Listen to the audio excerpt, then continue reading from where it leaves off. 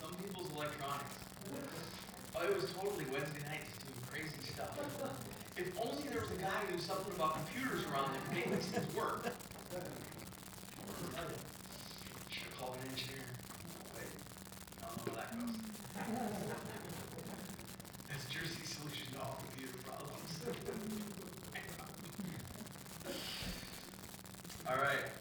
Well, remember last week I showed you, for those of you here obviously, that old American Express commercial about how membership has its privileges, right? I mean, man, talk about 80s nostalgia there. But you know, you get all those ads for credit cards, or the ones for buying a new car. You gotta have this car or that car. You know, I always get a kick out of the ones like for the like Mercedes C-Class lease for $399 a month for well-qualified buyers. What they don't tell you is that you've got to have like $10,000 down at signing, and you only get to drive it for like 13 miles a year. And like after 2 years, you either got to buy it out or give it back to them. It's only got like 36 miles. But the thing about all it is all that stuff, right? New car stuff, credit cards, whatever, they all have benefits, but none of them, or at least in the fine print, that's the only place they talk about the responsibilities that go along with stuff. Like, you know what? That Amex card is great. I like my Amex card, but you know what? Every month I get a little email notification that says, here's your statement. Time to pay the bill. Well, that's not the fun part.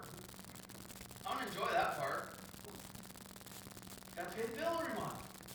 You got to guard your card and guard your identity. Who'd have thought we'd come into a world where somebody would want to pretend to be me?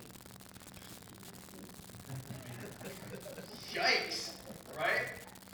You buy a new car, okay? I like having cars. I love cars, right? Okay, you know that. You buy a new car, you got to make payments. I mean, unless you're like, I know there's a few people out there that maybe when they go to buy a brand new car, they just pay cash for it outright. And that's awesome because God's blessed them, and God blessed them, and God's blessed them that way. I don't have that option, so there's the bank. Bank requires payments every month. Every month, gotta write a check. And then you know what else the bank wants me to have? Full coverage insurance. Do they not understand what kind of driver I am? No, that's the problem. They do understand what kind of driver I am. And so pretty much every privilege has some attached responsibilities. And that's a truism of life. It's just the way it is, right? And the truth is, that's also true of the Bible. Now remember last week we talked about the privilege of being a child of God. When we come to true faith in Christ, God adopts us into His family as His children, and we become heirs with His Son Jesus. That means that we get a share in whatever of Jesus's that we can have a share in. We get eternal life. We will get a new, glorious, awesome, incorruptible body. If Marissa thinks she can deadlift now, wait until eternity. Right. With 2 fingers on the bar. Man, this has nothing to do with the sermon. But I saw this video. Unless he was using fake weights, I don't know how you fake this. I watched a guy do a 540-pound deadlift with a square bar, and he grabbed it like this. His grip was so strong, he deadlifted 540 pounds by holding the bar like this. Can you imagine how well he can pump a basketball? He probably just crush it like a grapefruit. That's awesome. I'm actually glad my grip isn't that strong. I'd probably get into playing a song really well and like all of a sudden crush the neck of my guitar. And people would go. You're gonna get a great body. It's gonna be perfect for the eternal realm that it is suited for.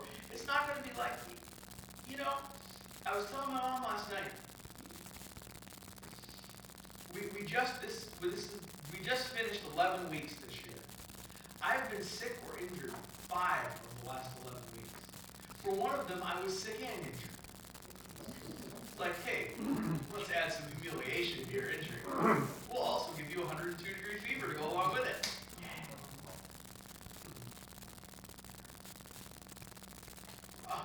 That's not cool. You know what? Eternity ain't no fevers. I ain't got to take no muscle relaxers because, oh yeah, those are not the trials.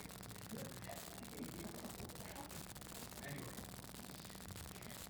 you're going to have an awesome body in eternity. Right now, we get direct access to the Father in prayer. You talk to God, creator of the universe. Whole host of other things. I went through them all last week. Privileges reserved for those who would trust and follow Christ. But John reminded us, you'll recall, as we got to the end of that sermon last week, that verse 3 of chapter 3, since we have that hope of eternity where we will literally be like Jesus in every way possible, now I understand there's some ways you can't be like Jesus. You don't get to be omnipotent and omniscient. You know, that's kind of a misnomer that people think. I mean, people think they're going to eternity. Well, I'm just going to know everything. No, you're not. Did Adam and Eve know everything? No, in fact, if they didn't know a little more, maybe we wouldn't be in our current predicament. You won't know everything. But you know what? One thing I'm pretty sure is you'll be able to remember things a lot better. And boy, as I get older, I can really use that. Anyway, it's going to be every way possible. John tells us we should start preparing now. This life that we have now is not just ours for the living. It's also preparation for eternity. And that reminds me of this idea that every privilege has responsibilities, which John is going to elaborate on in the next several verses. So the first thing we're warned about here, starting in verse 4, is that habitual sin is a sign we are not actually following Jesus. Verse 4, 1 John chapter 3. Everyone who makes a practice of sinning also practices lawlessness. Sin is lawlessness. You know that he appeared in order to take away sins, and in him there is no sin. No one who abides in him keeps on sinning. No one who keeps on sinning has either seen him or known him. Little children, let no one deceive you. Whoever practices righteousness is righteous, as he is righteous. Now, I like the ESV translation because it makes clear, or at least as clear as possible, what John is talking about. He is not saying a follower of Jesus will never sin. In fact, if you recall, half of the first chapter of this letter is devoted to that very subject, right? He says, you know, it's assumed that we'll sin at times, and that God has made provision in Christ for us to confess our sin and be cleansed from all unrighteousness. That's the first part, the first chapter, right? The ESV here correctly translates this passage as practicing sin and keeps on sinning. It's very important to the correct understanding of this passage that we differentiate between committing a sin and habitually sinning.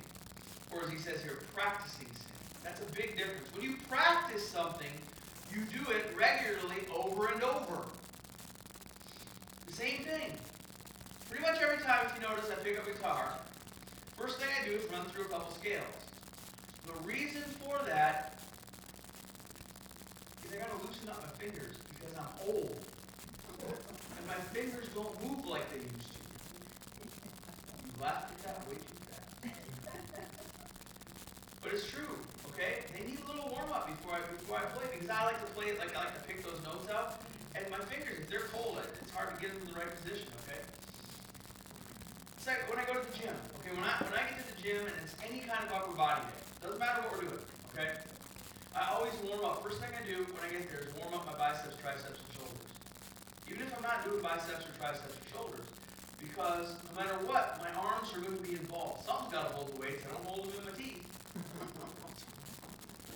what I'm shooting for, 540 deadlifts with my teeth. No. Dennis would be like, dude. Okay? I got to warm up my arms because they're going to be involved no matter what I do. And after the infamous shoulder injury, I've learned that text I'm saying. Practicing here is the idea of sinning over and over. And in general for us, that usually means committing the same sin or the same class of sin or continuing on in the same kind of sin without remorse or without feeling the need to repent and turn from that sin.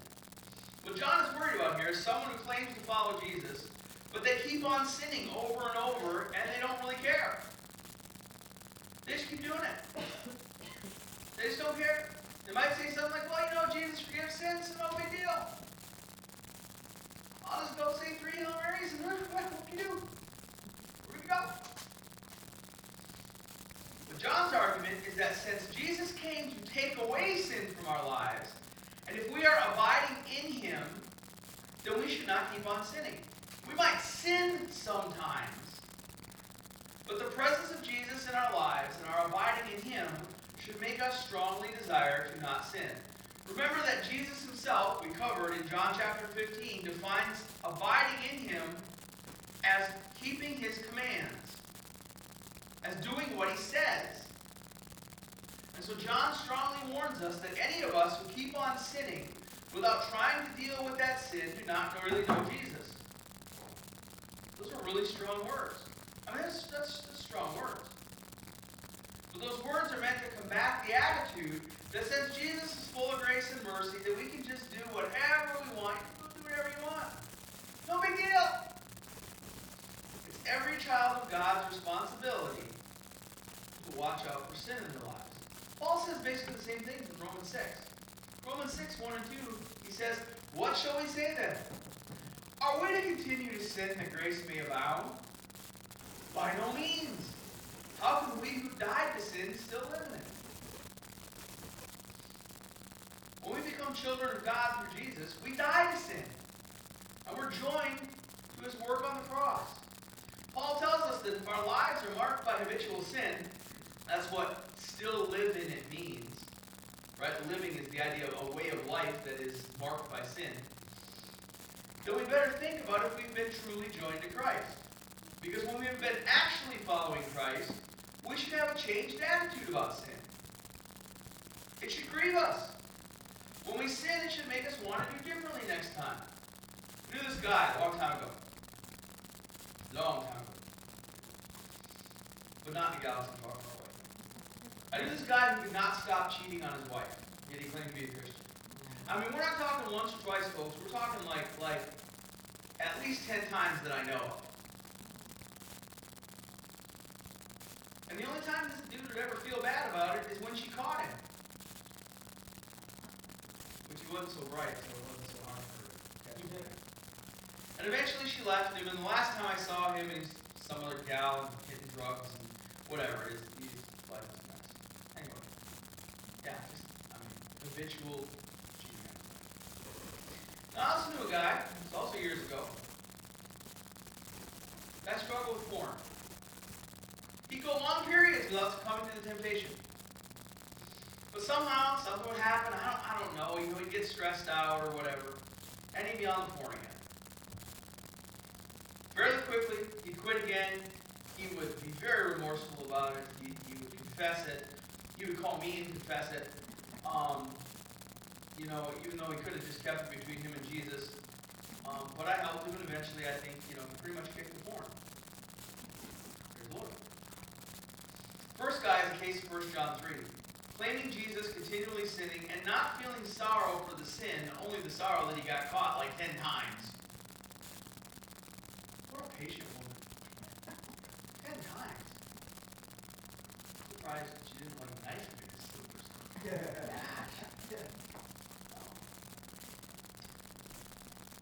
That was a strong indicator he didn't actually know Christ. But in the second case, the almost immediate sorrow, the remorse, the repentance, the confession, including confessing to another person, pretty good indicator that God's Spirit was working in his life. He was struggling, but he was struggling in the right direction, not the wrong direction. That makes a big difference. See, it's easy for sins to just become so much, in control that it becomes an addiction, and how somebody handles that addiction to that sin is a good indicator of where they are with the Lord. If they're justifying, ignoring, and gaslighting, and blaming others, these These are all indications of 1 John 3. If they're seeking help, if they're failing but sincerely repenting and seeking to get better, that shows the work of God in their lives. Now, John's other indicator here is how does a person live with regards to righteousness? Now, when we see righteousness here, it just means living like Jesus. Don't try to, whenever you see the word righteousness in a case like this, in other words, not Paul. Paul used it in very specific terms. When you see John talk about righteousness, he's just talking about living like Jesus. That's all he's talking about. And John connects it right to Jesus because he says, as he is righteous. Are we seeking to live like Jesus? This is always going to be the question. Are you seeking to live like Jesus? Am I seeking to live like Jesus? Overall, right? I could have put the graph up here, right? You've all seen my graph, right? That life of Christ, following Christ, in 2 steps forward, 1 step back. You've all seen this graph. I've shown it multiple times. Okay? That's what it's like. But the trajectory's got to be the right way. And John warns us not, don't let anybody deceive us, because there's folks out there that on the surface are trying to look real hard to look righteous. But in fact, they are caught up in habitual, unrepentant sin. I knew one of those guys too. This guy was always talking about the Bible and praying and would talk about Jesus and stuff all the time. And honestly, he presented as one of the most devoted people you would ever meet. And he was an unrepentant pedophile. Sometimes it's just plain hard to know.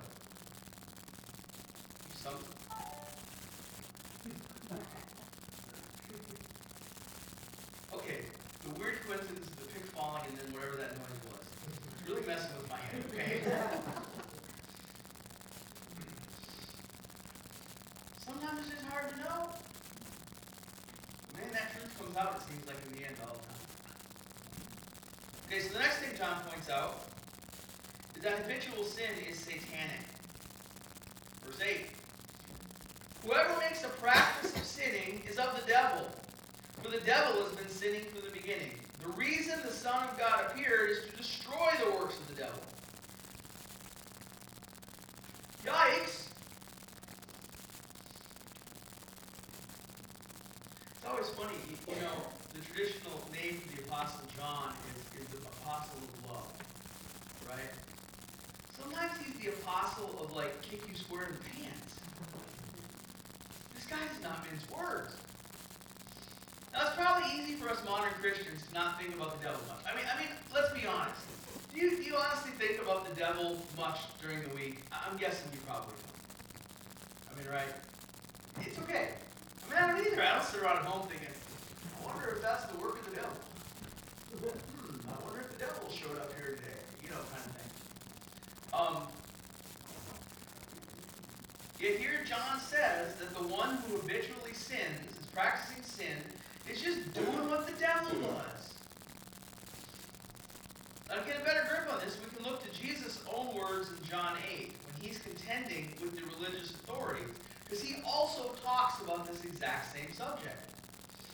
Always funny how Jesus talks about Amazing. John 8, 42 through 45. Jesus said to them, now he's talking to the religious authorities, okay, remember. If God were your father, you would love me, for I came from God and I am here. I came not of my own accord, so we know he's the Honda guy, but he sent me. Why do you not understand what I say? It is because you cannot bear to hear my word, and here comes the kicker. You are of your father the devil, and your will is to do your father's desires. Okay, Jesus. Man. He was a murderer from the beginning and does not stand in the truth because there is no truth in him. When he lies, he speaks out of his own character, for he is a liar and the father of lies. But because I tell the truth, you don't believe me. And so what's Jesus' point to the religious authorities? That children follow their father. And the child of God is going to follow what Jesus says and does. And the child of the devil will do the things the devil does. This is a hard truth. This is one of those things that when I stand up here and preach it to you, and you read it in the scriptures, that nobody gets warm fuzzies. I don't make any points as a pastor when I preach this kind of stuff. Right? This is one of those things that the people that want to, like, be all like, oh, Jesus is all love and never blah, blah, blah. Just like hell, they want to write that out of the Bible. We don't like to think of people as following the devil. But in Jesus' mind, we're following him or we're following the devil. And really, more likely, not even realizing following the devil. Okay, we're not talking Anton LaVey Satan worshipers here. We're just talking people being like the devil. The devil's the original sinner, and when we continue in habitual sin, people are just doing what he does. And I think some of this is an indication, because we don't think about that much, we really don't take the spiritual battle all that really seriously. We're so caught up with that Western scientific mindset that even suggesting someone may be influenced by satanic powers sounds crazy to a lot of people. You say to somebody, you know what, I think a lot of that is just because of demonic powers, and they look at you like you're a little squirrely. And I'll admit, when I took those muscle relaxers this week, with my back, I was definitely a little squirrely. But not in the satanic way. But if Jesus came to, it says, what does John say? Jesus came to destroy the works of the devil. What is implicit in that? That there must be some works of the devil to destroy. They aren't imaginary works of the devil. Because Jesus didn't come to destroy imaginary things. There must be works of the devil to destroy. And maybe some of those are just people getting caught up in habitual sin, but thinking they're all right with Jesus. Because the devil would love that. For you to think you're all right with Jesus, but to be caught in habitual sin, the devil's going, yeah, we're going to have a wonderful hot eternity together. Right? He likes that.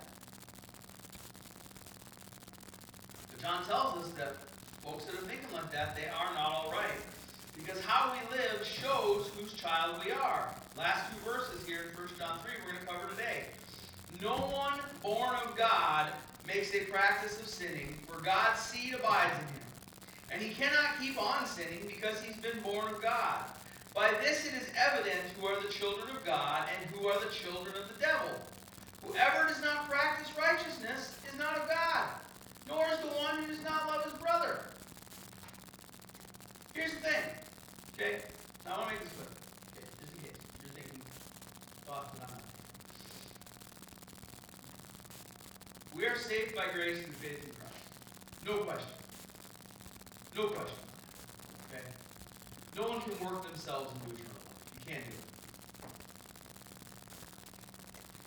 But how we live becomes the evidence of God's grace in our lives or lack thereof. That's why, did you see what he says? It is evident. What does evident mean? It means that it's what shows something, right? The evidence of that grace is our lives. And John wants our lives to show the evidence of being born of God, of being God's child. That means our lives should look like moving toward more living like Jesus and a lot less living like the devil. Now, I grew up in a church. Some of you grew up in a church like this, where everyone would claim you are saved by grace and faith. But they had like 2 million rules. Okay? If the Bible was this thick, the rule book was like this. No women in slacks.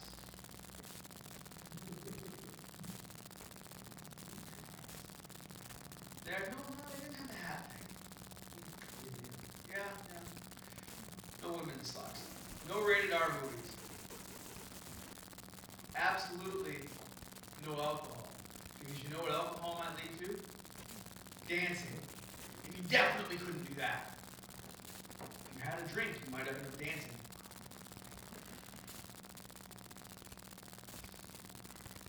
I mean, honestly, it's kind of weird looking back. I mean, are we saved by grace or are we saved by keeping rules?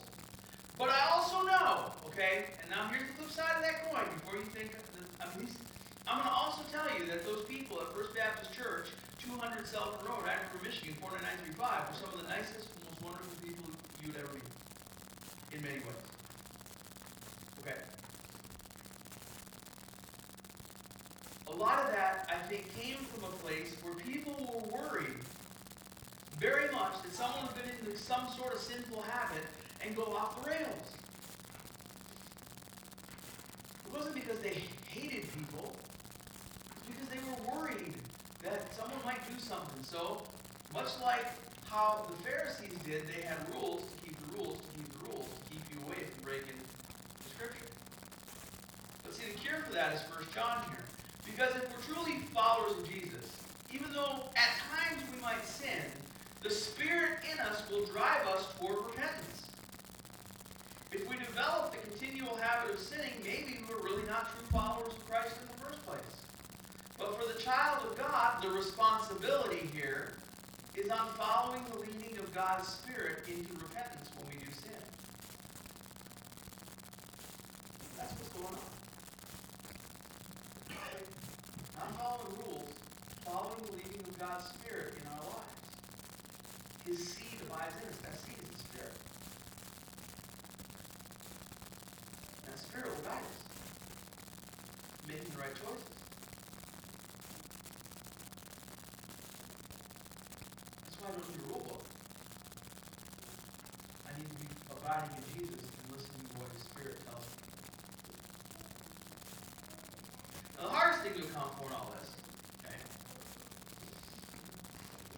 What if somebody goes down some road and it sure looks like habitual sin, say even for several years, and then they suddenly repent, they give up the program, and they live the rest of their lives showing the fruit of repentance? What do you do with that guy? Because most of us have probably seen that happen. Somebody you thought was following Jesus, then all of a sudden, man, gone. But then all of a sudden, 10 years later, life completely changed around. And my answer for that is multifaceted, which actually really is my admission. I'm 100% sure. Whenever I give you multiple possibilities, that means I really don't know. But I'm going to give you some options. Maybe they were really saved, and God's Spirit finally broke down their resistance and got a hold of them. You can resist God's Spirit. Okay? Because you can ignore what the Spirit's saying to you, and eventually God might just go, okay, you got fun with that. Let's see how it goes. If you notice, John puts no timetable on any of the stuff he talks about. Maybe it might take them a while to come back and get their bearings, and God's Spirit get a hold of them and change their lives back. I think that's a sound answer, and it means don't ever give up on somebody, because we don't know the end until it's the end. Now, the second possibility, and this is the most common answer you're going to get in probably conservative Baptist type churches like us. Maybe they were just never truly saved. But they had heard enough of the gospel when their sin finally was too much to bear, they repented and turned to Jesus for relief. So they weren't really saved in the first place. But they had heard the gospel numerous times, and they knew the truth. And then eventually their sin got to be too much to bear, and finally they turned to Christ because they were just desperate and didn't know what else to do, and God's Spirit was working in their hearts, and He brought them to Himself, and they turned to Jesus. This is also a good biblical answer, which also means don't ever give up on anybody. It might repent. Now, my third answer is maybe, since we can't know everything going on in a person's life or heart, we just have to trust God and let Him know, Him who knows all, deal with it. Now, does that mean we shouldn't try to help them gently see the error of their sin? Well, of course it doesn't. But we also need to know that ultimately it's God who needs to woo them. You can't. No one gets forced into the gospel. It doesn't happen. Well, I also know what Romans says, it's His kindness that leads us to repent. Not me bashing you with a giant King James Family Bible.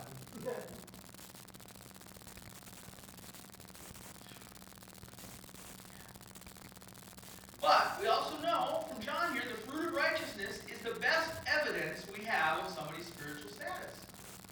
And when that evidence shows habitual, unrepentant sin, we have a right to question them and even confront them. In kindness and gentleness, not with the giant King James Family Bible.